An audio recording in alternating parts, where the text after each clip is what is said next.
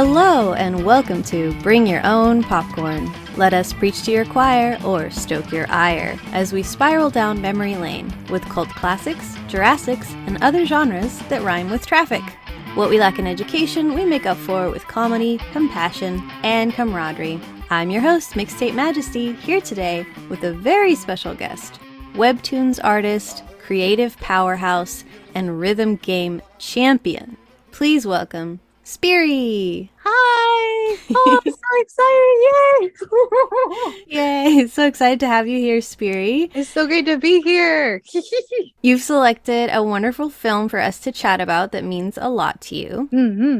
But before we talk about your feature selected film, I'm going to ask you a few questions to get a sense of your experience and history with movies. Okay. Okay.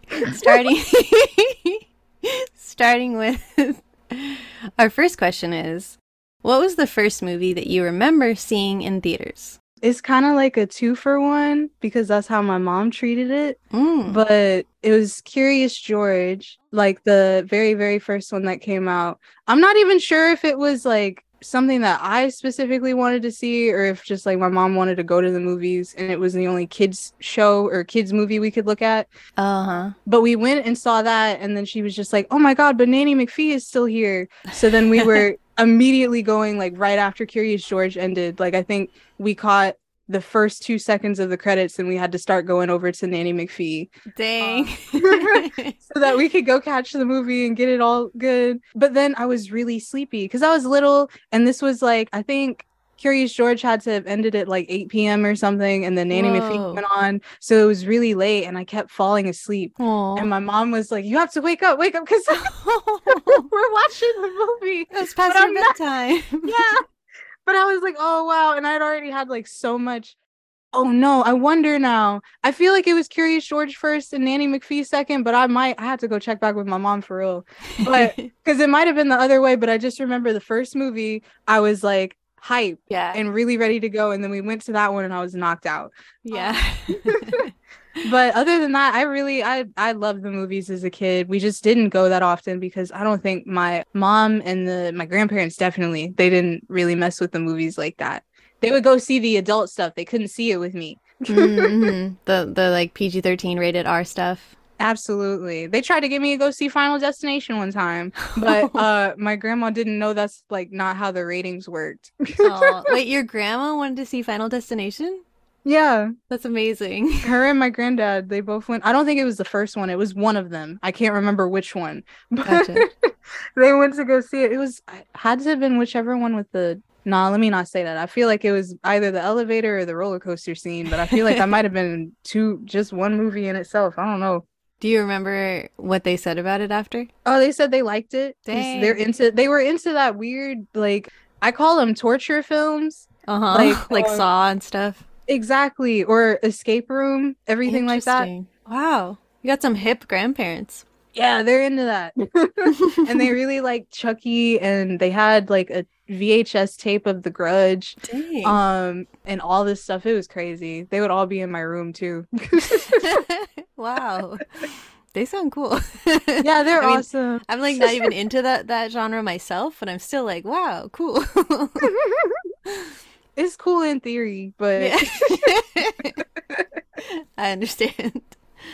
So, Nanny McPhee and Curious George. I know Curious George is like, I read the books when I was a kid, so I know it's like about a white man who goes on safari and kidnaps a monkey. Literally. That is exactly... Well, I know like the monkey kind of wanted to go with him. I get it, but it was because he had a yellow hat.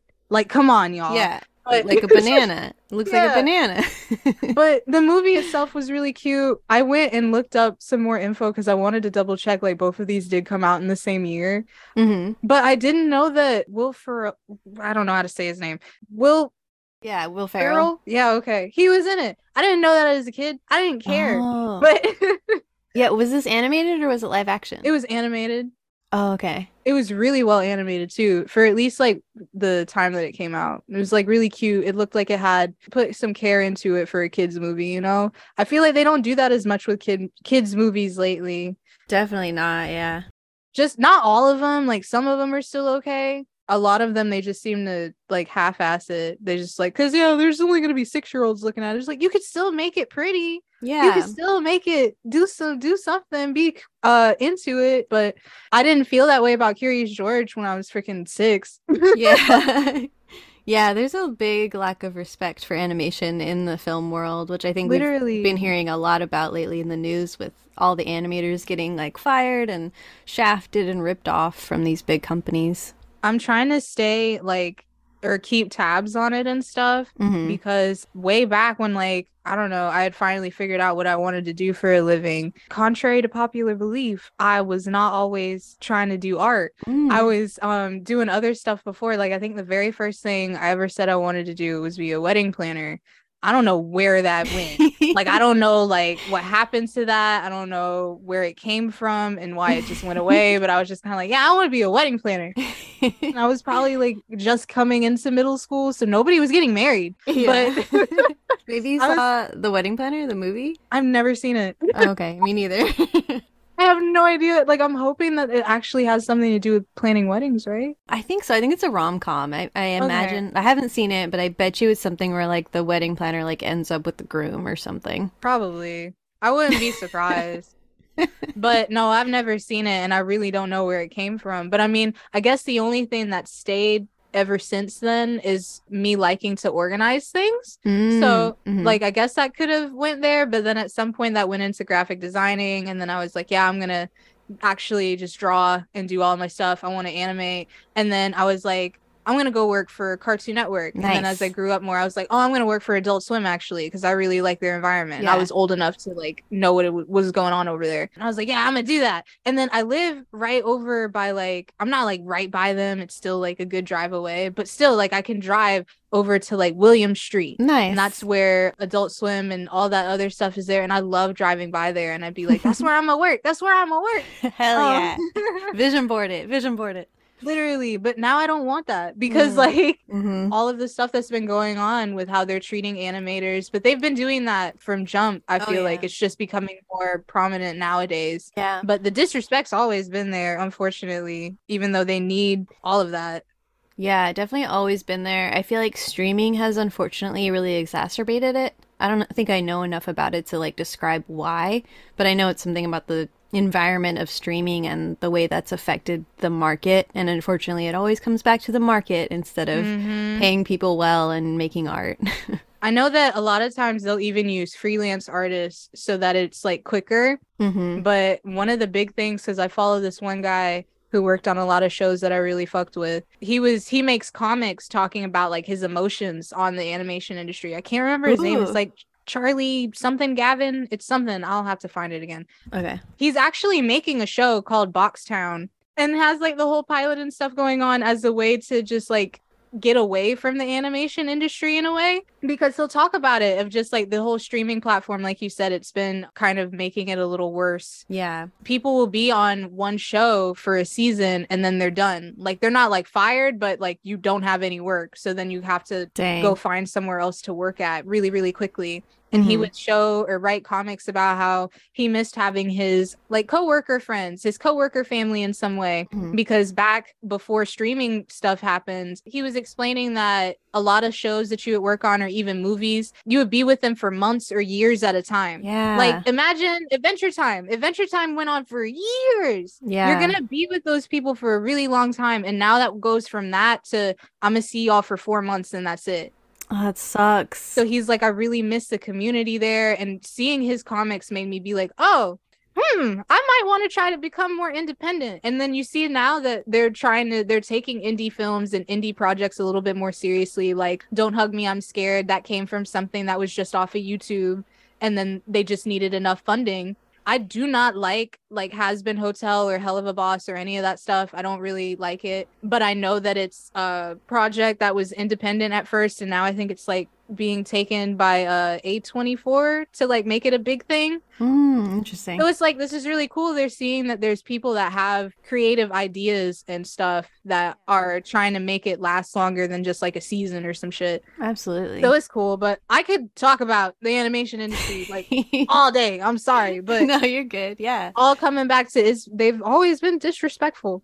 Absolutely, yeah. And I Googled it, and I'm pretty sure you're right about the names Charlie P. Gavin and Yeah. then Boxtown. He's making something called Boxtown, an adult animated film noir comedy. Yes. Yeah. I'm keeping up with that because I'm so excited.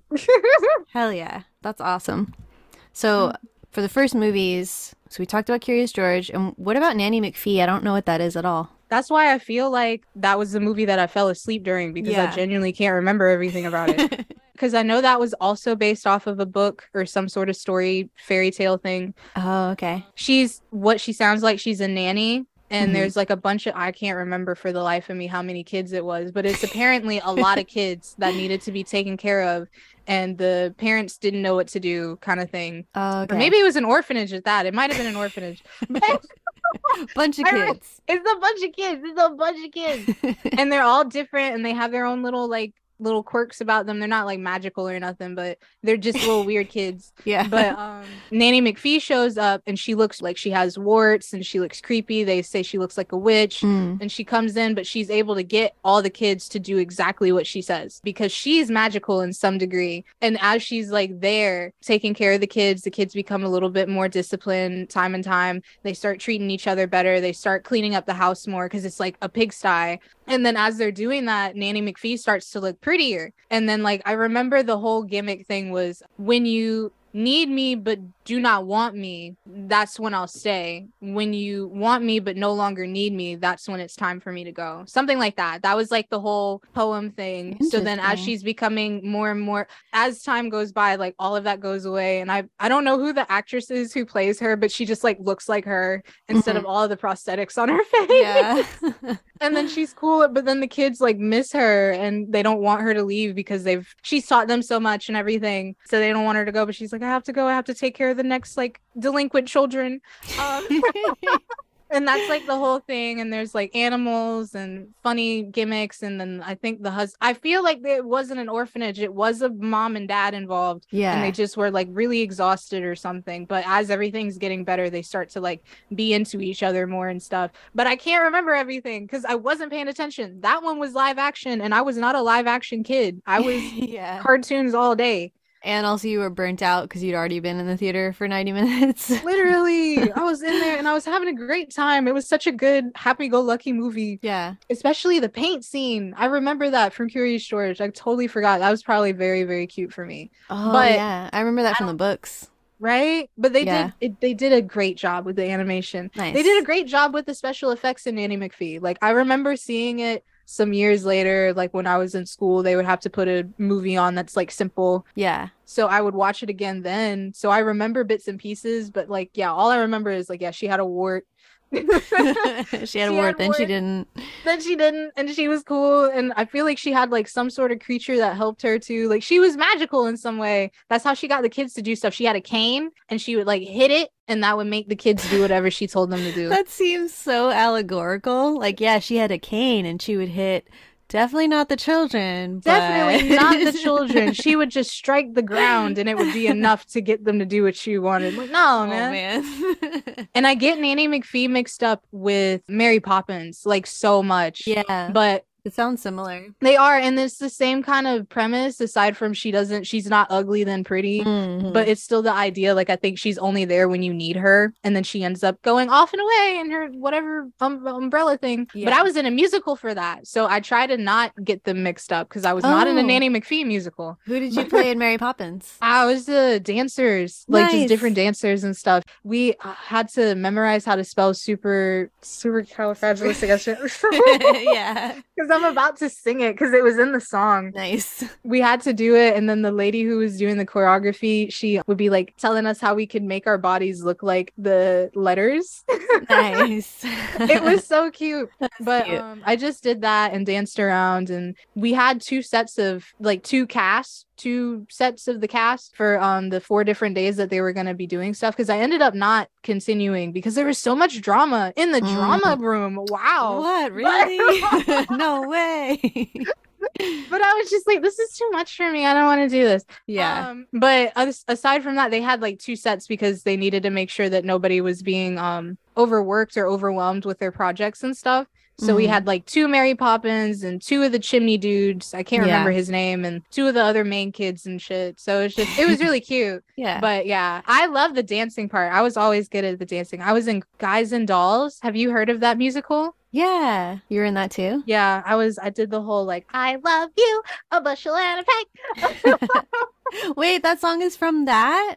Yes. Oh my gosh. Okay, Major, you just like blew my mind, because when I was a kid, I lived with my grandma on and off.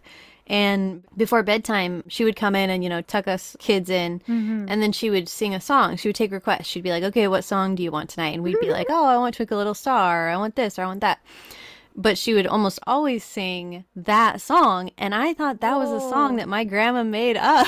Oh, no. This whole time. I was like, oh, yeah, she made up that I Love You song because she loves us. It's a great song. I wonder if that really came from Guys and Dolls, but that was a song that we sang from that. Okay, yeah. I don't know if it was literally from that or not, because Guys and Dolls was supposed to be like, what era was that? I want to say 40s. Let me see. Right? Google. Oh, it was originally published in 1950. Really? The musical. Yeah. Well, it was adapted from, a short story. The short story was published in the 30s, and then the musical came out in 1950. Oh, so then this song specifically, I feel like this was before the movie then. Or not the movie, the musical. Right. Well, I don't know if the song was in the book or not. I don't know. Doris Day is who originally sang it, apparently. But that's cool. I love that. And then it was for the Hot Box Girls. You know what? My entire life, and I'm only 23, so it's still cool that I'm picking up on this. But my entire life, I feel like it's been paved for me to be a pothead, man. Because like, what the heck? How was I a part of the Hot Box Girls? I'm sorry. I know that's not like what that actually means, but it's just, I don't know. There's different implications, all this other stuff. But I'm just, it's destiny. I feel like it was destiny. It's okay. I'm okay with it. I'm totally okay with it. But yeah, I'm sorry. Oh, no, you're good. I love that. That's still really cool, though, that your grandma would sing that song, because it's such a cute song. Yeah, it's super cute. And I love that. Like, I'm not, like, disappointed or anything. I'm just like, oh, damn. Like, my grandma saw Guys and Dolls? What? Oh, my gosh. And that was a good musical. But yeah, I haven't actually seen it, which I should have seen it, because there are a lot of musical people in my family who have done musical theater. But yeah, I haven't actually seen it. Oh, that's awesome. Yeah. That's so cool. But yeah, I've only done it for high school stuff, but I've toyed with the idea of like, ooh, maybe I could try again, because I love doing backstage stuff. Yeah, that's fun. So that movie, or those movies you saw with your mom, and did you say you had any siblings, or it was just your mom? It was just me. I've been an only child until I was 15 or 16. Gotcha. Same. My mom had kids when I was a teenager. Oh, that's hilarious. Yeah. So you've got like way younger siblings also? My siblings that are with my mom are 7 and 8. Wait, right now? Oh, right, because you're younger than me. So. Yeah, that's fun. Okay, so for that one, that was your first one with your mom. And then what was the first movie you saw in theaters without any parents or supervising adults? That took me a minute to remember, because I keep wanting to say, what was that one? It wasn't really a horror movie, but it was like Monster House. Oh, or something. Dan Harmon had something to do with it? Like the animated one? He did? I think so. Monster House. I'm going to search Monster House Dan Harmon. Oh my God. Computer animated. Haunted house film directed by Gil Keenan, written by Dan Harmon, Rob Schraub, and Pamela Pedler. Well, anyway, I keep wanting to think that would be my first one because I saw that with cousins, but I don't think that was right. I feel like it was the Lorax. So totally opposite end of the spectrum of like, oh yeah, this is such a cool movie. But like, no, I went to go see the Lorax. It was like a late birthday thing, I feel like, because it was sometime in March. And then my mom just said that she was gonna like loosely chaperone basically because she would be dropping us off at the places, but then we get to go do the stuff. So she dropped us off at the movie theaters. And then we had all went and saw the Lorax, and we sat like right dab in the middle of the movie theater because there wasn't a lot of people, and we were just all like hanging out. Oh, and then we like had went to an anime store before that, and I got like I got this little plushie of Soul from Soul Eater. Aw. And then my other friend had got a plushie from Black Butler, but we had all got our plushies and we had like went to the movie theaters with them. And oh my God. Oh my God. But it was really great. It was really wonderful. Yeah. And then like even funnier though that like I didn't have a Tumblr at that time, right? Because my mom would not. No. But I was like barely on the internet during that time, but I was trying. I was stupid. I think the most I had was a Crunchyroll, and I was using it for the social aspect and not for watching anime. Nice. But they had like toned that down. I was so sad when I found that out. Oh, yeah. Yeah, because there was so many stuff on there. You could do like guest book posts and stuff on people's pages and whatever. It was so cute. I was doing stuff. I wasn't on Tumblr, but the Lorax had came out, and I'm gonna just go ahead and be honest with you, but the Onceler was kind of cute. The Onceler? What was that? He was the guy. He's the guy who's like, how bad can I be?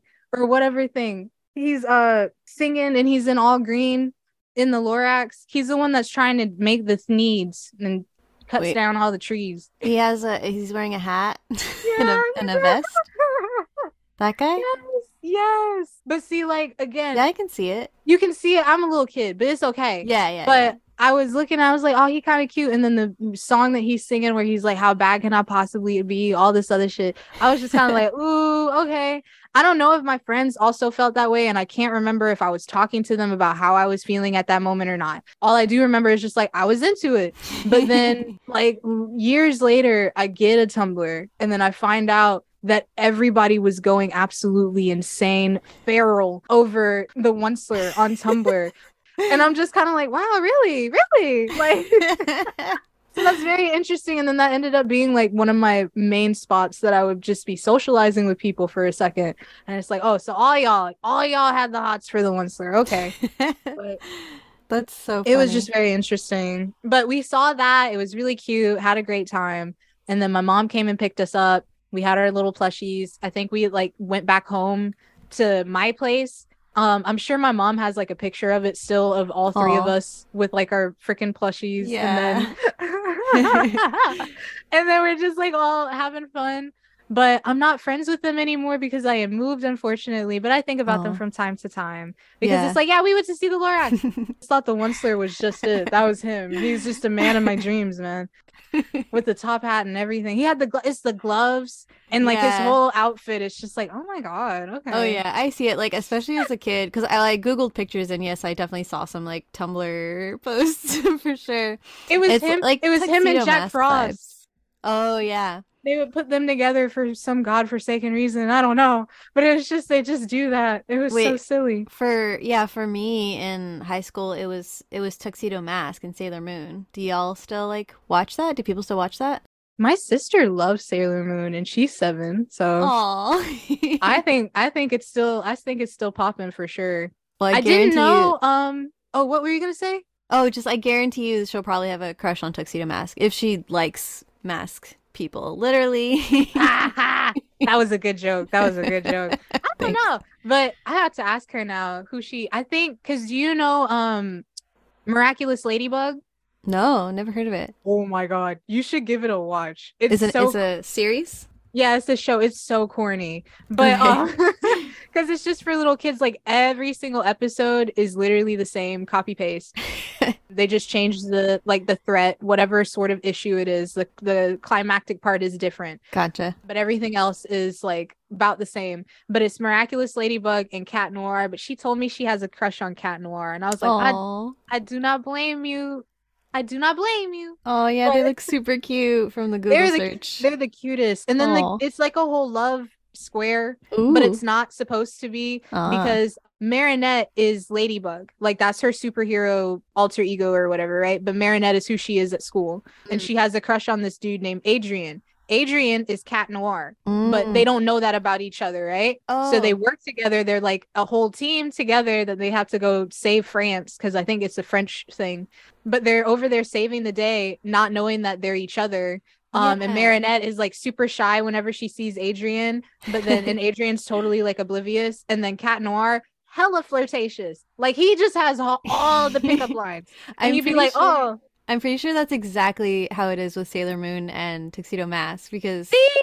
Sailor Moon is Selena, I think, is her like alter ego, her normal human version, and then forget Tuxedo Mask. I want to say his name's like Darren or something.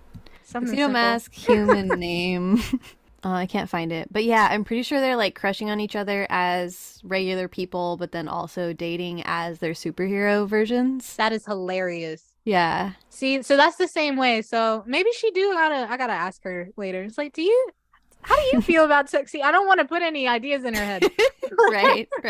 Just be like, how do you feel? Just wait for her to come to you, and she'll come to you one day about Tuxedo Mask. Like, yeah, because she was excited when she found out I even knew anything about Sailor Moon. I was like, just the bare minimum. But that was apparently the first anime that I ever watched, according to my mom. I don't remember anything. But she was like, you know about Sailor Moon? Because she thought that Sailor Moon like came out last year or something, you know? Oh my gosh. No. That's awesome. That was about it for the Lorax, though. I don't like the movie now. Oh, yeah, that's fair. I vaguely remember seeing it and not caring for it, but the Onceler will always have a special place in our hearts and tumblers. Right. Let's go, Onceler. I love him. They had that whole thing where they were trying to like bottle air and like sell it. That was like the whole thing during the Lorax. Like some of the points in it, solid. I will agree that it was good for like, oh my God, climate change is bad. But this was back in what year did this come out? 2012 probably. Oh yeah, you're right, 2012. Yeah. Oh cool. But but yeah, like back then they were really trying, because that was the whole thing. Like the Onceler was cutting down all the trees to make the Neebs. He was saying that, and then all of that, and then the dude being like super money hungry and grubby and want to do stuff. I get that. That's cool. I'll let them have that. But it's a movie. I don't like it. Yeah, movies can have a good message, even if it's not necessarily an enjoyable movie, for sure. I'm so sorry, by the way, if you hear any gunshots. There are people like they have a shooting range like right in their backyard. So they just okay. I was gonna be like, do you need to evacuate? No. But if you hear it, that's what that is. I don't want you to be worried at all. It's okay. I don't think so. Zoom is pretty good at filtering out background noise usually, so that's good. Probably won't hear it. But yeah, I hear it plain as day, so I got really worried. But... Dang. Yeah, no, so far I don't hear anything, so you're good. Good.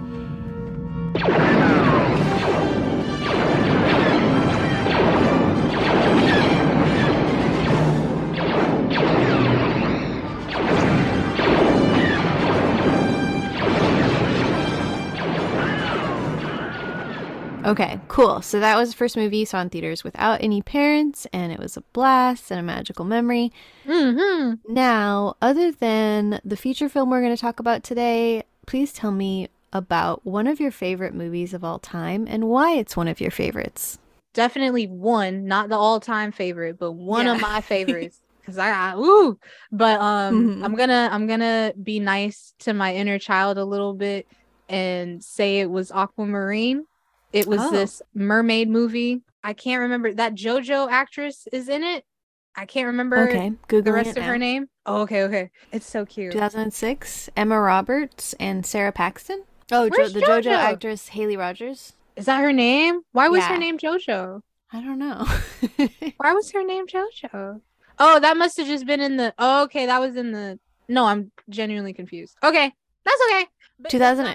Is this the right movie? 2006 it's the right movie. American teen fantasy romantic comedy. Absolutely. That is exactly that's a perfect way to describe that movie too.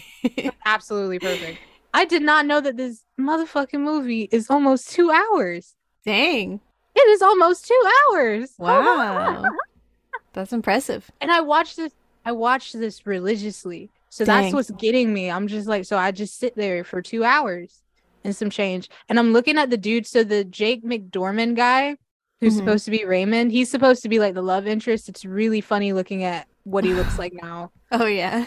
And that's the whole thing. There was a really bad storm that happened and she gets washed up into a pool place, but it was like a store specifically for that. So you could go get like all of your necessary supplies or whatever. Somebody owned it. It was a shell shop or something. But Gotcha. they had all of that and they had a pool there. And so Aquamarine got like washed into it. And it was, Mm. I think at the same time that the storm was going on, Claire and Haley, who are Emma Roberts and JoJo, they're best friends and they're trying to make like a wish because one of them is moving away and the other one's staying. So they're trying to make a wish about something. And then that's when the storm happens and Aquamarine shows up and they find her in the pool and they're like, holy fuck, it's a mermaid. But they're like, not like that. But they're trying to be like, oh my God. And they don't believe her and stuff. But then she is able to transform to, you know, a human. And it's just if she touches water, then she'll turn into a mermaid, typical mermaid stuff. Her dad told her that she had to prove to him that true love exists, basically. Her merman dad? Yep, Poseidon or something. I don't know if it's Poseidon specifically, but he's in Yeah. control of the sea because he's the one who fucked up like made it really bad. So he was just like doing all that. He's like, yeah, you have to prove to me that true love exists and some. She's just like, yeah, you guys have to help me. If you help me, I can grant you a wish because I'm a mermaid. So that's like how the three of them become friends. And then she starts crushing on the love interest guy. But that's literally the same guy that the two girls are also crushing on because he's a motherfucking lifeguard. But Yeah. oh, so they do find out that true love exists. Obviously, it's not with that guy because that was like the whole thing. I really feel like maybe that would explain why I was so like pushy with the guys that I had crushes on when I was younger. Mm-hmm. But she was extremely pushy because she would like go, I think she went on maybe like 2 dates tops with the guy and she would like have a great time and doing all this stuff. And then she like kind of hits him with the, so do you love me? And he's like, I like spending time with you.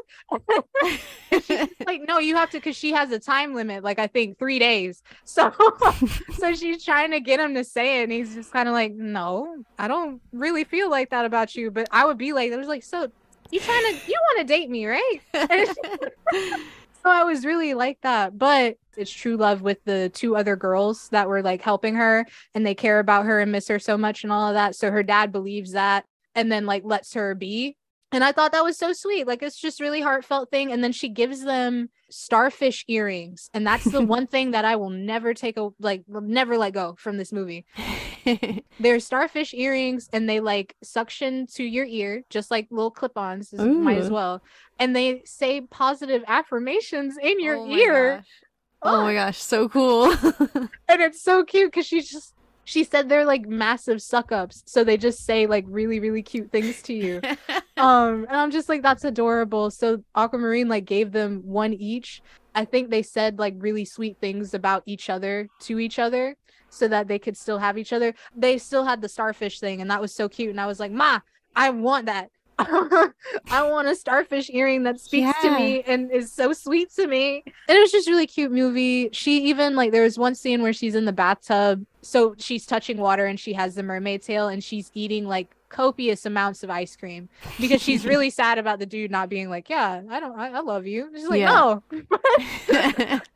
But it's just really cute moments. I liked it, but I could definitely tell in that movie she was significantly older than everybody else, and so was the dude that she was interested in, which I guess is fine, but like I could tell. But other than that, that's my favorite because it was really cute, taught me about different forms of love, maybe in a not so healthy way and then a sort of healthier way when I looked at it again later. Yeah, I really love the because I also looked at the Wikipedia for it, and from what you said also, I love that the message of the movie overall is that it's the power of these girls' friendship that is actually like the most magical thing, and she doesn't end up with the guy at the end. I love that, and then it's also super funny because you were watching it as an impressionable young girl, and yet that message did not like settle in. Not at all. I have found, which I have found is the case a lot. Like there's stuff that I saw when I was younger too that had these good messages, and then I just took away the bad part only. And I wonder maybe if there was a way to reorganize the story, because maybe it's because the first thing you do see is, oh my God, she's pining after that guy. It has to be true love.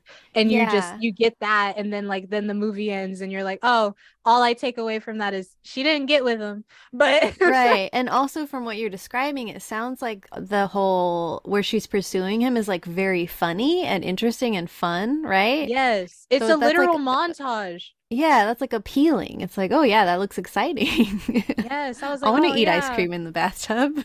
Yes, it was so great. So I took all of that, but I get it. And then like they tried to make the whole scene where like they're all crying and then the tear drops into the water and that's like her dad is able to sense that like, oh, that's true love.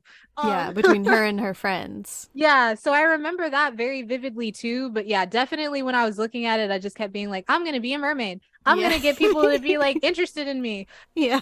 But yeah, it was a great movie, but you're right. Definitely didn't take away the positive parts of it. But I liked it for what it was. I wanted to be a mermaid so bad. I'm a Pisces at heart, so I wanted to be a mermaid real bad. But that's definitely one of my favorites. I watched it on DVD like over and over and over and over again. I watched that and The Little Mermaid and Despicable Me like over and over and over again. Oh man. Okay, I have a recommendation for you, a movie to recommend to you that I loved as a kid. Okay. Let me make sure I'm gonna say the name right. Yeah, it's a 1994 movie called The Secret of Roan Inish. Have you heard of it? I've never heard of it. Yeah, Roan Inish. It's spelled Roaniinish. Got it. And it takes place in Ireland, and it's about like selkies. Do you know about the Irish like folklore of selkies? No, what's that? It's women that can, or sorry, it's seals that turn into women usually. Oh my God. Yeah. So it's like sort of a parallel story to that. But I was obsessed with this movie as a kid, and it's just a very like I rewatched it recently, and it's a very comforting, just like I don't know how to describe it. It's a very comforting movie. It has sad parts for sure, but it's like fun and fantastical and folklory, and it's a good one. That sounds like a good one, and I love folklore stuff. And you already had me with I love seals. Oh, so nice. Perfect. those are so great. But I'm Very definitely gonna cute give this a seals. watch because yeah, I love mermaid stuff or like underwater things. One of the other movies that I like, I wrote down all the movies that I thought would be like one of my favorites that I'd talk about. But one of Nice. them is also about water, and it's the Children of the Sea.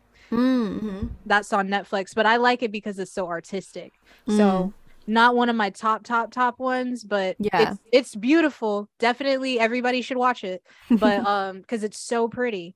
But Mhm. that has stuff to do with like underwater. I love ocean stuff. I love space stuff, even though it scares the shit out of me. Same.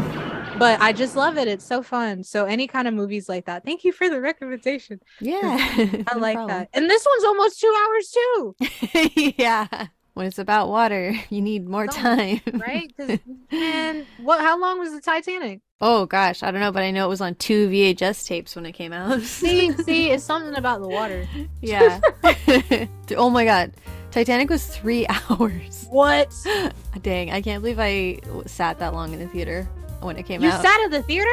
Yeah, my mom took me to see it when I was 8. Mm-hmm.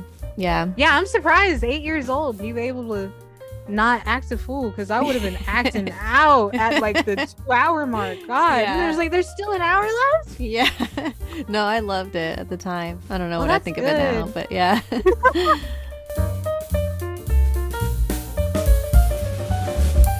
This is the space where the ads go.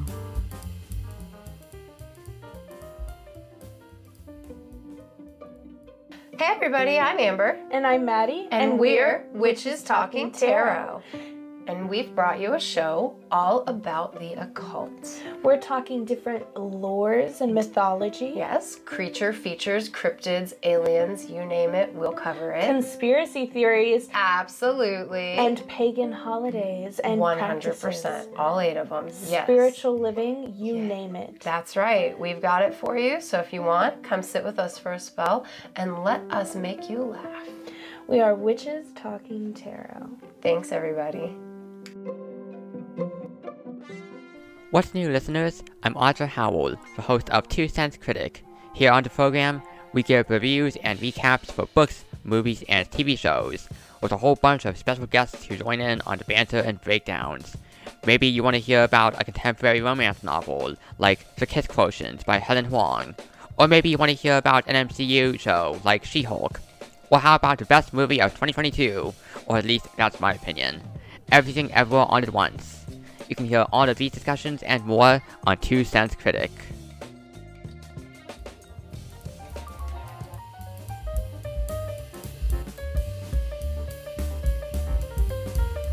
The featured film we are discussing today, chosen by Spiry, was based on a science fiction novel written by Yasutaka Tsutsui. This story first appeared in Marie Claire magazine in 4 parts from 1991 to 1993, and a manga adaptation of the novel was created by Reiji Hagiwara in 1995, but was not published until 2003, 3 years before the release of this movie. The novel was Tutsui's last writing before he announced his retirement from writing in 1991. However, he resumed writing 4 years later. This film, adapted from the novel, was directed and co-written by filmmaker and animator Satoshi Kon, and it was his last feature film before he passed away in 2010. The budget for this film was approximately 300 million yen, and the production took about 2.5 years from planning to completion.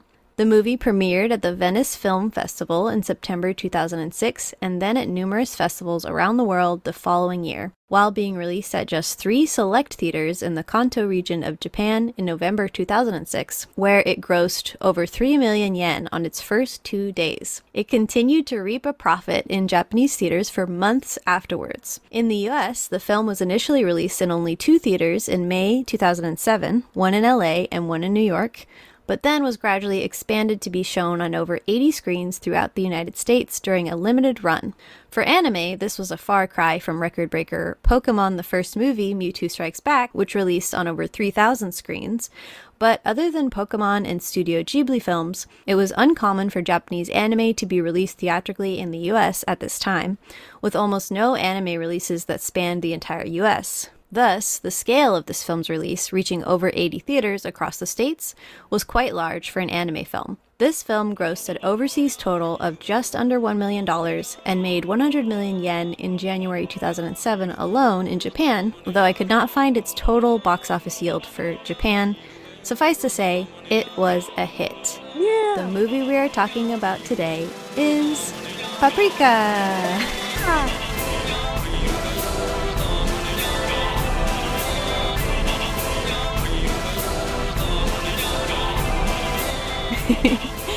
Thank you so much for selecting this movie for us, Spiry. Before we dive into talking on it further, tell me, in your opinion, what are the most important things that happen in this movie? To me, I feel like any points that have to do with Detective Konakawa, who is the main character that you first get introduced to, having night terrors, and he's trying to get all that stuff fixed up. Any of those parts that are delving deeper into his mind, figuring out what's going on with the sort of guilt that he's been carrying, because he's like a really old guy. He doesn't look old, but he's like a really old guy, apparently. So he's been harboring like this guilt over his friend and not actually pursuing stuff in film like he wanted to and stuff like that for a really long time. And that's been following him in his dreams. So I feel like any of those points are really important to me, because like I always think like it's good to interpret your dreams. I think it's really nice to figure out if something is, especially like, what is it called when it's repetitive? A recurring dream. Oh, yeah. If it's a recurring dream like that has to be meaning something to you. That has to be trying to give you a sign about something, or telling you something, or reminding you something. I don't know. Yeah. So I very much think that was the same thing for him, in terms of he kept seeing him killing himself, basically. Like that was like that whole thing going on, or he came to that epiphany at some point.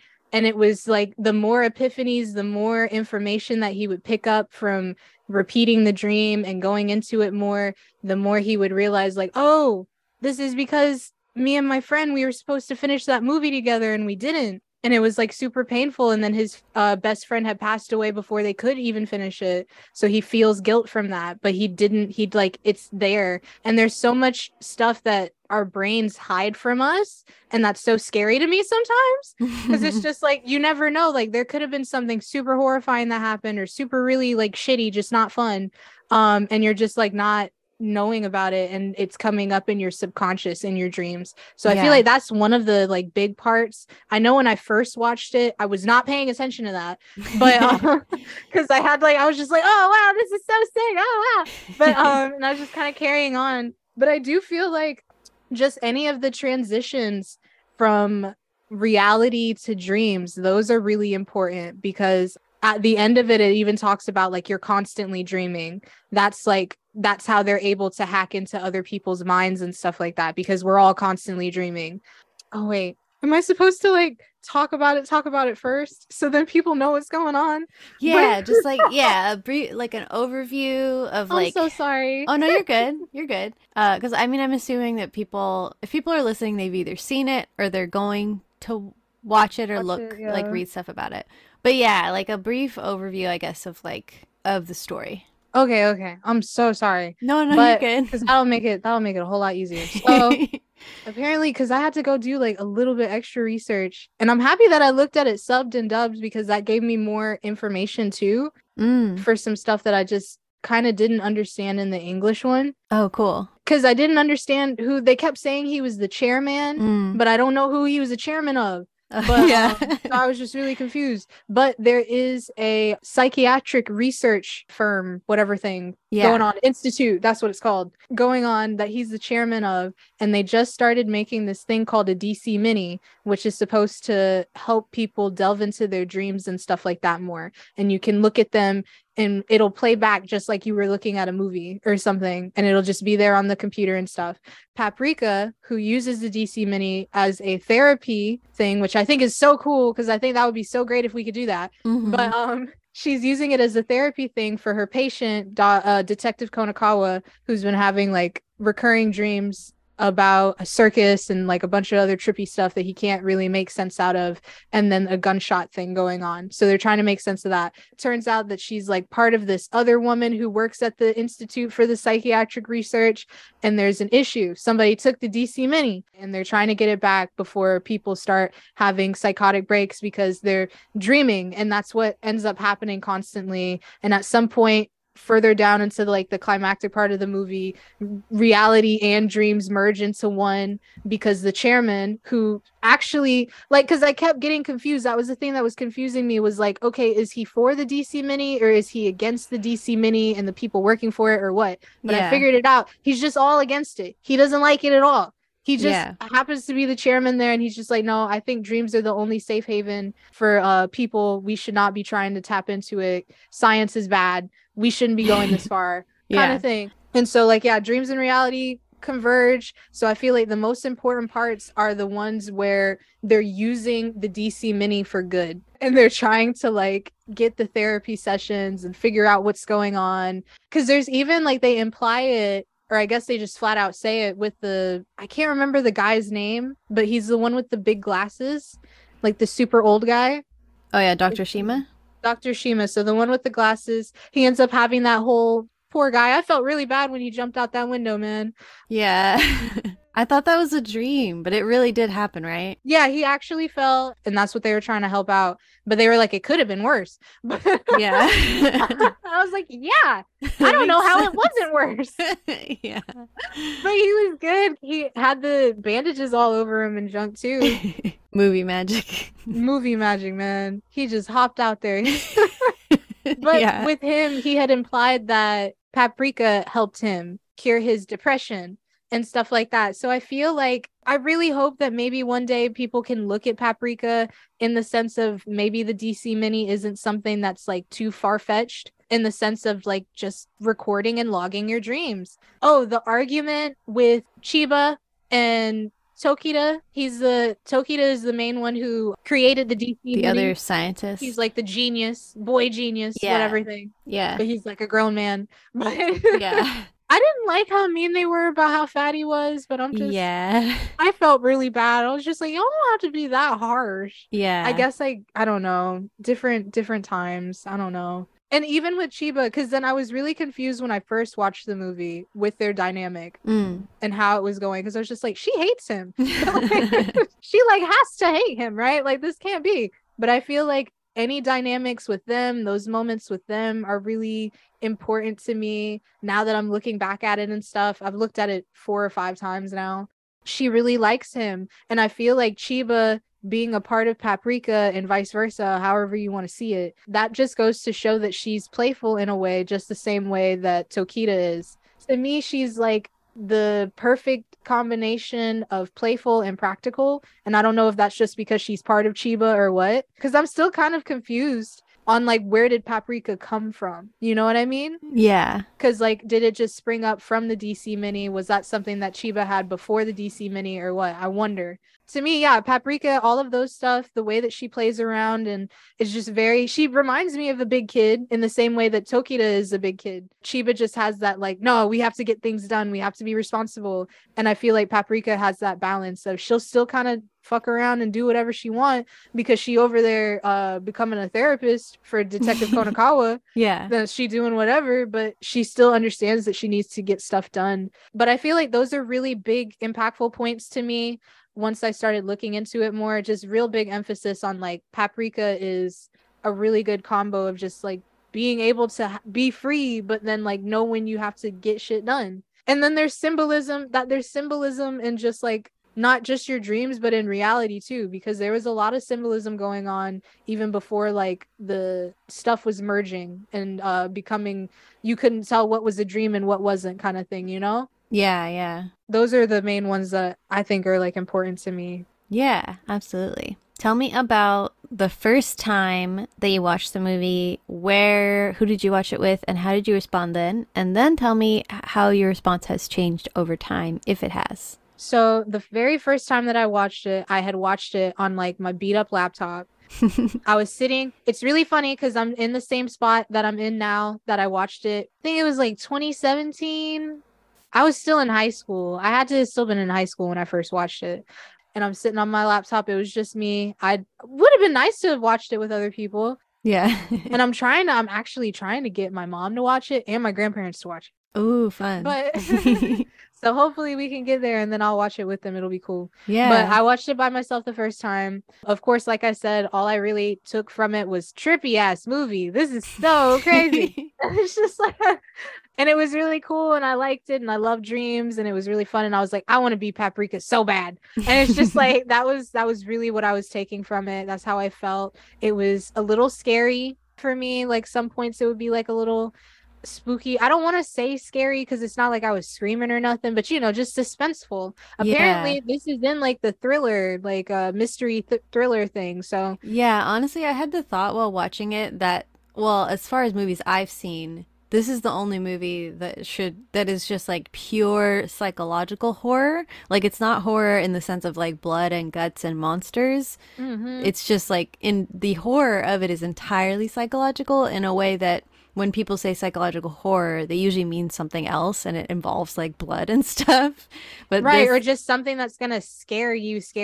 Yeah, it's definitely it's like its own genre almost. It really is. And I want to find more movies like that or more things that give me that energy just because I like it so much. It gives me like liminal space vibes, man. Like just like, oh, it's so good. But I guess that's just because it's a dreamy state. It's like the whole thing is so dreamy. Somebody had said like, you never even know, like, what if the ending of the movie was just like a part of a dream in itself, you know? Yeah. And I'm just like, well, fuck, you just messed me up. I don't know what's happening.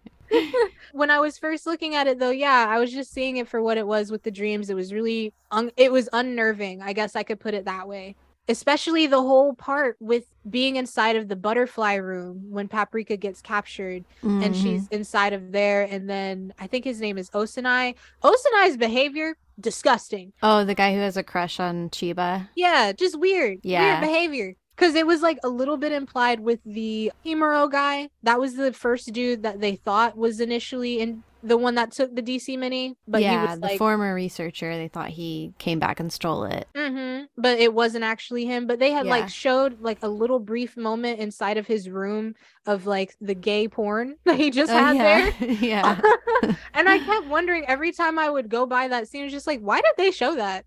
What was the why? I'm really confused. Like, what were they trying to put there, two and two together? But then I found out in the book, it was more so implied that he was like, I don't know how to put it. What were you gonna? Or it was more overt that he was gay in the book. Yeah. Oh, yeah. Okay. Or that they're saying like he was a depraved homosexual, apparently, and like he wasn't outward about it.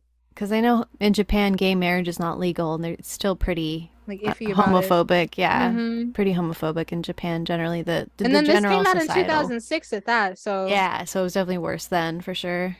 Very interesting though. But they were trying to say that Himuro. They said that Himuro was gay, And then that Osanai had to do sexual favors with Himuro for the chairman for some reason. I was like, whoa, where's that going in? I'm so confused. I didn't even catch that. I didn't catch that at all, but it makes sense now because he made that stank face at the books, but I just thought he was making it like, it's so messy. But like it was super messy in there. Yeah. It's like, no, he's getting flashbacks. And then somebody had implied it there too when he was talking to Paprika and she was saying stuff and he started screaming about it, like, shut up. So it was there too. I was just like, that's crazy. So there's so many layers to it that they couldn't delve into, even though this is a pretty lengthy movie, in my opinion. I mean, it could be longer. It could have been longer.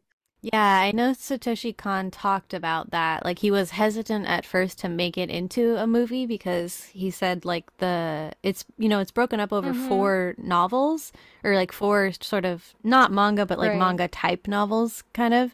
Yeah, he was like, I don't know if we can really capture the whole depth of this thing. And so he did like adapt it. Like, it truly is an adaptation. So they did have to cut out some of the like context that might make some things make more sense. And that just makes me think, like, damn, maybe I should just go read all of that because I love this so much. So if I can that's how I felt when I was looking at it the next several times. And then that's the thing too. I had always looked at it dubbed. So I never really thought anything of it. I thought that the voices are really funny because I thought if she was being really going off in the dub, that must have meant that she wouldn't have been so mean to Tokita during that argument scene. But I was wrong. She still said the same exact thing. Yeah. She's very mean. She's so mean. That's why I'm like, damn, y'all getting married now? Hold on. When I first saw it, I wasn't retaining any of this context. I didn't know what was happening. I didn't even really understand why Osanai was being so weird towards Paprika or Chiba. I just thought, like, why is he being like this? Didn't really add up, and I definitely didn't understand what was going on with the chairman. So maybe that was why the only thing I could really take away from it was like, it was trippy. It was so crazy. Yeah. Yeah, there's a lot going on. Was this the first time that this most recent watching, was this the first time you watched it subtitled? Yep. Oh, okay. So I'm so curious to know, because I only watched the subtitled version. I didn't get a chance to watch the dubbed, but I'm so curious to hear your comparison between the two. Like, tell me everything that you noticed about the differences. I know you've told me some already. I wrote some down of like the big ones that I thought were noticeable. Aside from, like, being more snippy in the dub version. In the dub, they're very snippy with each other. Gotcha. And that's okay because it was really entertaining. And then like the voices are silly and stuff. Another thing that I noticed is that there's a very clear tone difference or tone in the way that Paprika speaks versus how Chiba speaks in the dub. Like, you can definitely tell she's very like monotone when she speaks as Chiba, but she's a lot more upbeat when she speaks as Paprika. And I'm pretty sure it's still the same voice actor because sometimes there's a part where like she's kind of talking to the chairman as Chiba, but in the dub it sounds like Paprika's voice, like flat out. She's just like tone. But then in the sub, I noticed like you can't really hear the difference that well. It's basically the same tone. She sounds a little bit more chipper, a little bit, but not nearly as much as like the other one. So you can tell that. But I liked that, honestly, because it would be cool whenever you would see Chiba talking, but it sounded like Paprika. Another thing I noticed was any of the scenes where the chairman is talking, those made so much more sense to me now when I looked at it subbed, because dubbed, he just seemed angry. He just seemed like he had an attitude. I almost had half a mind to be like, does he want to be a researcher instead of a chairman? I'm really confused on why he's so mad. Yeah. And be like, we have to shut it down. No more research. I just didn't get that. So, and it definitely didn't translate that well to me when I was looking at it dubbed. I kept thinking like, what is his deal? And then when he like becomes the darkness or whatever, and he's taking over the dream state and reality and he's controlling shit, definitely didn't understand what was going on there. I was just kind of like, did you just want to not be like, you wanted to use your legs again, right? That's where we're going here. I really didn't understand where his motivation was at, but with the subs, makes perfect sense now. And I was just so happy. I'm glad that I looked at it subbed at all, because I really still would have been like, I don't know what the chairman's deal was. I have no idea what his issue was. So what is his motivation? To me, what I got is that he really just thought he kept calling himself in the sub, not as much in the dub, the guardian of dreams. So I feel like in the same way, maybe Paprika and the Guardian of Dreams, however that goes, maybe they existed before the DC mini. These are my theories. I don't know. Mm-hmm. But I feel like maybe that's how that works. And that's why they kept chasing each other back and forth. That was like a symbolic thing that was going on when they kept going through those dreams and stuff. So that made me wonder, like, okay, so he's the Guardian. He is not cool with this terrorist Paprika taking over dreams, and he feels like that's the only safe space. And then at the same time that the scenes or the moments with the chairman were making sense, the moments where they would be poetic about daytime residents and nighttime residents, that started to click to me too. He's just a nighttime resident, and he's like, stop trying to come into nighttime residents issues, get out of here. So he's really like that, and Paprika's like, nah, we can mesh it together, let's do it. Yeah. And he doesn't want that. So I feel like that's where his motivation was coming from. That started to make more sense to me subbed. Oh, there was another thing that really stuck out to me with the difference in the dub, where the parade is coming in and like reality, you can't make sense of reality and dreams and stuff. Yeah. Everybody in the dub, they say no more anger, the world is happy and mundane. And they just keep chanting that. To me, that sounds a little bit different than what it says in the sub, which is the happy and mundane world will vent their anger. So that just... Wait, so the dub says... Wait, can you say it again? Sorry. The dub says no more anger, the world is happy and mundane. Uh-huh. And the sub says the happy and mundane world will vent their anger. Yeah, that's super different. But like when you, what does this sound? How does this sound different to you? Because I was trying to figure it out too. But like the sub sounds like they're expressing their anger. So like anger is happening. The dub makes it sound like they're repressing anger, like the opposite. Right. And that's like, because I kept trying to read it, like they use the same words. It's so interesting how you can just switch it up a little bit and it has a totally different meaning in that way. Yeah. And then the whole thing of it saying the happy and mundane world will vent their anger. Like that just sounds so different to me. The no more, when I first heard it, because again, I watched this movie over and over again dubbed, and I heard no more anger, the world is happy and mundane. To me, that made me think like, oh my God, everybody who was like upset in reality, they can't be upset anymore because ain't nothing to be mad about. We're a dream. We're just gonna keep walking this parade. Everything's gonna be happy-go-lucky, sunshine and rainbows. It's all fine. We're in a dream. Yeah. That's what it made me think of. But this is totally, now I'm seeing it as like the happy and mundane world. Maybe that means the dream, that could mean the dream world is venting out like, yo, you guys can't keep coming into our space. Yeah, it probably is something more like that, because I know there's a quote from Satoshi Kon, the filmmaker, that I didn't write down, but the gist of it was kind of that the overall message of the movie was about finding that balance between dreams and reality, because he wanted to point out that if you lose yourself in dreams and you just kind of got your head in the clouds all the time, that can be just as dangerous as like never having dreams and never putting your head in the clouds. Right. So I think the subtitle for that makes more sense with his message. And that's why I'm so glad that I looked at the subbed for once instead of just kept looking at the dub, because I was like, oh yeah, everybody's happy because they're dreaming, but it's like totally not. But yeah. But I think those were like the main parts that I noticed different. Again, I'm very happy because it just helped me understand and process the movie a lot better instead of just how it was. So I'm so glad I looked at it both ways. Cool. I love that. Yeah, I love doing both as well. I did the same thing with the Pokemon movie, because we just did episode 56. We did the Pokemon movie, and I did have time for that one to watch both English and then English dub and then subtitle. Was there a lot of differences? Oh my gosh, it's so different and it's so funny. So with the original Japanese version, they cut out the first 12 minutes. There's like 12 minutes in the Japanese version that they cut out for English release, and I could only find it on the high seas to even find the original. I think those 12 minutes provide a lot of context for the movie. Have you seen the Pokemon movie, the first one? I have, but I don't remember anything from it. Okay, well, the whole thing is that like they genetically engineered Mewtwo from Mew, and the first 12 minutes of the movie are showing that process, how they created Mewtwo. Yeah, like how Mewtwo was born and why. Like Mewtwo was created because a scientist's daughter died, and so Mewtwo was like they were going to put their daughter's consciousness in Mewtwo and like the daughter would live on type of thing. But yeah, that's just completely missing from the English. So you don't even know the scientists. You don't know that there was a dead daughter.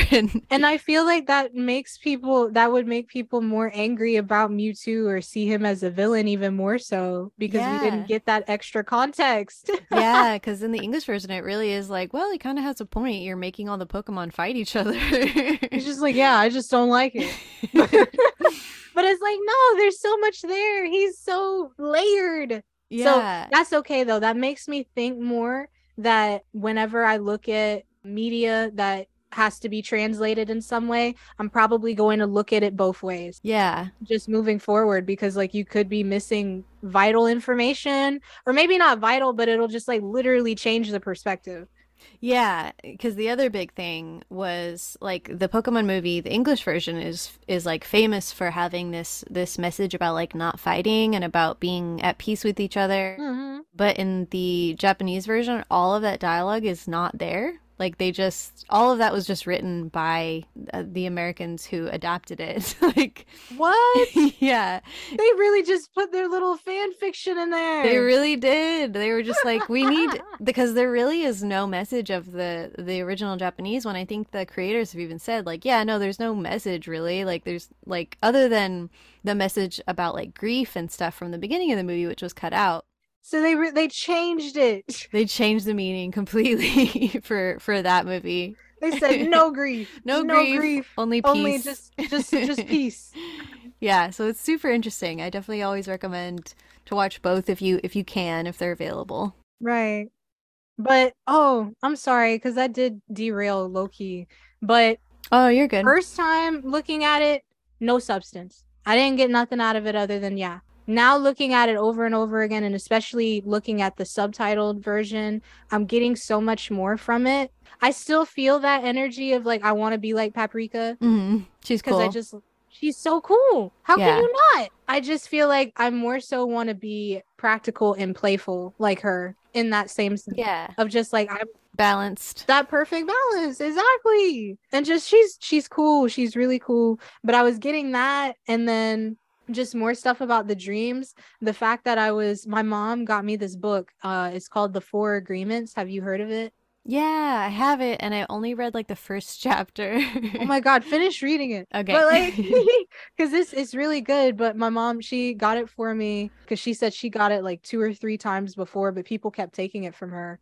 And I was just like, dang, that sucks. But then I started reading it, and I was like, oh, I don't blame them, but like, I also kind of sucks that they still did that. But I see. Yeah. In this one, it talks so heavily about, well, first of all, it was saying that we're constantly dreaming. Even when we're awake and conscious and stuff like that, this is all a dream.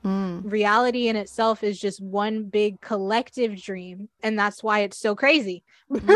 Because so much stuff is going on. And that's how they're saying it in the book. That sounded so similar to how they were talking about what was happening with that giant collective dream that was like taking over shit. And then before it becomes a part of reality and everything. So I was just like, holy shit, that helped me understand the movie a little bit better, of just like how things were happening. Specifically like the ending scene where Paprika's talking about light and dark, man and woman, dreams, reality, one can't exist without the other type shit.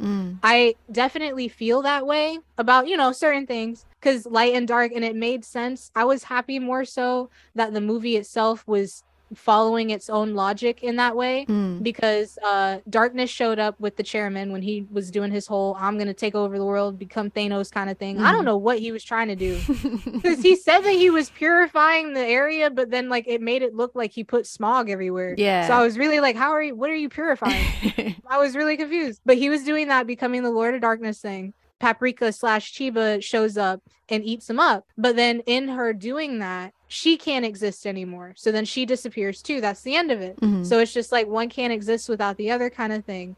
So I feel like I was getting so many little gems that were just in here, and I'm mad that I'm only getting them. Like I started picking them up after like the 3rd time I watched it. And I was a little bit older, and I wasn't just trying to look at it for the ooh. I was starting to pick up more things. I started to feel that whole desire of like being Paprika less and less, and more so just like embodying the stuff that she talks about or practices. There's a show like Atlanta. Yeah. I think it's the third, not the last season, but the second to last season. Vanessa, who's like one of the main girls in it, she's like going off the deep end. She's like doing the most crazy things, acting out. She's hitting people with a stale baguette. She's just doing like out of pocket stuff. And she was just saying, she's just like, I'm never going to see these people again. I can do whatever I want. So she was really acting so free. And me and my friend were watching it together. And I kept being like, God, I want to be like Van. I want to be like Van. I want to be like Van. And then like near the end, she starts having like a mental breakdown because she's realizing like, oh my God, I've been repressing so many different things. I'm not okay. And I was like, oh, I don't want to be like Van. Yeah. Be like Van. So it's kind of that same energy because I really felt that about Paprika. It was like, I want to be like Paprika, right? So from today onward, I'm going to be like Paprika. Yeah. After that. And then it's just kind of like, no, it's not working that way. And there's not all of it that I want from her. Again, it's just what she embodies of being practical and playful, having fun. Either way, I'm happy that I've rewatched it so many times because again, the first time I looked at it, I was not retaining anything, but now I am. Yeah, there's definitely a lot to get out of this movie and a lot of stuff that you can miss on a first watch. Absolutely. Before we get to our last question, I have one more movie recommendation for you. Ooh. And I haven't seen it in a long time, so don't cancel me if it's bad now, but That's okay. if you like that like dreamy feel where you're like you don't know what's happening and it's like blending dream and waking life and dreams, there's a movie from 2001 called Waking Life. Oh. And I think that you would enjoy it. And I haven't seen it since probably 2007. I know I liked it then, so hopefully it holds up. I like his name. Richard Linklater? No, I guess the guy in the movie is Wiley Wiggins. Oh, so funny. I forgot about that. That's really cute. Yeah, check that one out. I have it saved now here. Okay, cool. So our last question is, how would you say that this movie, Paprika, has changed or affected your life? Definitely has me excited for the DC mini of our days. Oh, I can't wait. I'm gonna be front row testing it. Because I love dreams. Nobody knows your subconscious mind like you know it. And even then you don't know it all the way. Yeah. So, and that definitely was something that made me see stuff differently. It didn't really change my life up until recently, like when I started looking at it and rewatching it more. And I guess because it was connecting so hard with the freaking book I was reading, because I was just like, oh, okay. And I've also been having like crazy dreams lately too. So I was just like, okay, what's happening? Oh. I don't have a DC mini. It really helped me understand just dreams in general. I guess with that whole thing, when reality merges with dreams and stuff like that, it makes me think like, yeah, I would totally want it to be in the same way of like, yeah, I totally want to be Paprika and be all trippy and stuff like that. Or even how you were talking about balance. There's just that it really taught me that. And maybe most movies teach that. Like, I guess that's like a general theme that they want to put in there for most movies. Sometimes, yeah. I don't know about most movies, but yeah, definitely sometimes. I know a lot of the movies I've looked at, so I wonder if that's just like my constant theme. I don't know. Could be, yeah. But definitely balanced in that sense of just like, yeah, not everything needs to be super kooky and crazy kind of thing. It could be a little bit of both. There should be a routine. So I learned that a lot. It definitely changed my outlook on dreams and just like on people in themselves, especially now since I understand the dynamic between Dr. Chiba and Osanai, because like really at the end of the day, he was jealous of her because he couldn't control her. And then he put her in his dreams to control her. Yeah, totally. And it's just kind of like, I didn't catch all of that. Again, just different things popping up. And I feel like that's another thing that I like about movies. When you rewatch them later on, it could have a gem in there that you didn't click with like 2 years ago or something. And then you look at it again and it's like perfect for what you're going through right now. Yeah, totally. I know for sure the more that I watched it, the more that I started to become more like open to the idea of just like how flexible this reality and stuff like that is. And I've had my fair share. First started when I was in middle school and I had a couple of moments here and there as I was growing up. But there would be a lot of moments where I would go to sleep and wake up and it wouldn't be like any different. I couldn't tell the difference between what I was doing from my dream and what I was doing from waking up. Oh, So I woke interesting. up, my alarm clock would go off, I'd go to school, I'd be on the bus, all that stuff. And then you'd like wake up. Or I would know. That's the crazy thing though. I would go through the full day and then come back home and go to sleep. And so when I would go to sleep, that would be when I'd wake up because my alarm clock. Oh, that sounds And exhausting. It was too much. And I would get really tired and I was super all over the place because I couldn't make sense of stuff. And then what was even more trippy for me during that time was that in reality, me and my mom were about to move because she was pregnant. So we were going to a bigger house. So I was moving away. In this reality, or the one that I was having in my dream, totally not happening. Whoa. And we were just, she wasn't even pregnant. So we had no reason to move. We were just there and I was chilling with my friends. And it was really funny that those stopped happening when we moved. Yeah. But I don't know, like, I have so many conspiracy theories or just like different dream stuff, but I've had moments like that. And that kind of felt the same way of the moments in Paprika where you shift from one dream to reality, or you shift from another dream to a different dream. Yeah. All that stuff. Or even the part where she's talking about, I can't believe I almost forgot about that. Like, the internet is like dreams. That definitely stuck with me. Yeah. Because it is. Yeah. A big shared dream. A big shared dream. Everybody's just throwing out all their vents and stuff like that. Yeah. And what you're describing about, like, basically second life dreams, you're totally not alone, because I saw a Twitter thread of people. I think it was Twitter. It might have been Reddit. No, I think it was Twitter. But there was a whole thread of people that were talking about it, how they rarely find other people that have it. But then there was this whole thread of like people are like, oh, me too, like I have a whole second life in my dreams, and it's sometimes like my dream life is even more detailed and like exciting than my waking life, and like there's, you know, recurring characters that have been in there for years and stuff like that. So yeah, you're definitely scary. not alone. I know, it's so interesting. Oh my god. Yeah. Hey, yo, I haven't gotten that far where I'm having like a full-on realistic thing going on. The most that would happen, that was the most prominent one, was when I was in middle school, because I vividly remember I was in my math class and I hated it, and we got paperwork, or like the homework thing, and it was the exact same, like in my dream as it was in real life, and I was like, what the fuck? Damn. I was so confused. Yeah. So, and that freaked me out, but I didn't want to tell my mom because I didn't want her to think I was crazy. Aww. But I was just like it was a lot, and it is very exhausting during that time. And then the other couple of times that it happened, the most that it would be was just like I would go on with my day. Like it would be so similar to my regular real life. Wild. That is wild. But I feel that energy from this movie, and it just kind of made me feel like, I don't know, maybe there's something in there. And then you telling me there's a whole thread of people out there. Yeah. Yeah, well, this has been a delightful discussion with you, Spiry. It's always wonderful to chat with you, and very wonderful to hear all your thoughts and feelings about Paprika and why it's meaningful to you. Thank you so much for letting me chat about it, because I love this movie. It's so great. Yeah. I hope everybody that watches it likes it too. Yeah. I'm so glad that you got to watch it. Hell yeah. Yeah, and Spiry is also a wonderful animator herself. And where could people find your art or any of your other works online? I post pretty regularly on my Instagram, and that's just at SPIRY 2_, but you should just see it when you do.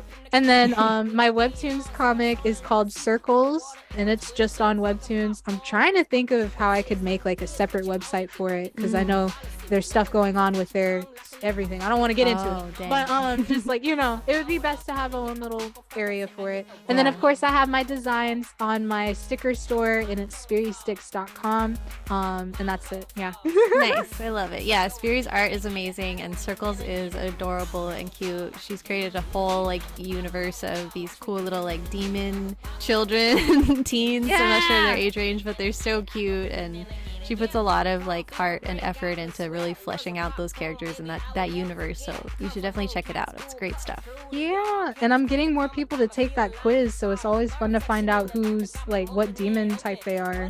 Yeah. Oh, is the quiz on your Webtoons, or where would people find the quiz? That's on my link tree, Okay. which it should be in my bio on my Instagram, but there's a link somewhere. Cool. Well, thanks again for being on. Thank you for having me. I had so much fun. Yeah. And remember, everybody, bring your own popcorn. Your job is to eat. If I called Swamper. Know there'd be no stopping, but if a frog had wings, he wouldn't bump his ass a hopping. Popcorn frog. I'm a popcorn frog. I'm a popcorn frog. I go rip it, then I get it. I go rip it, then I get it. I'm a popcorn frog. Watch me get it, get it, get it. I'm a popcorn frog. Watch me get it.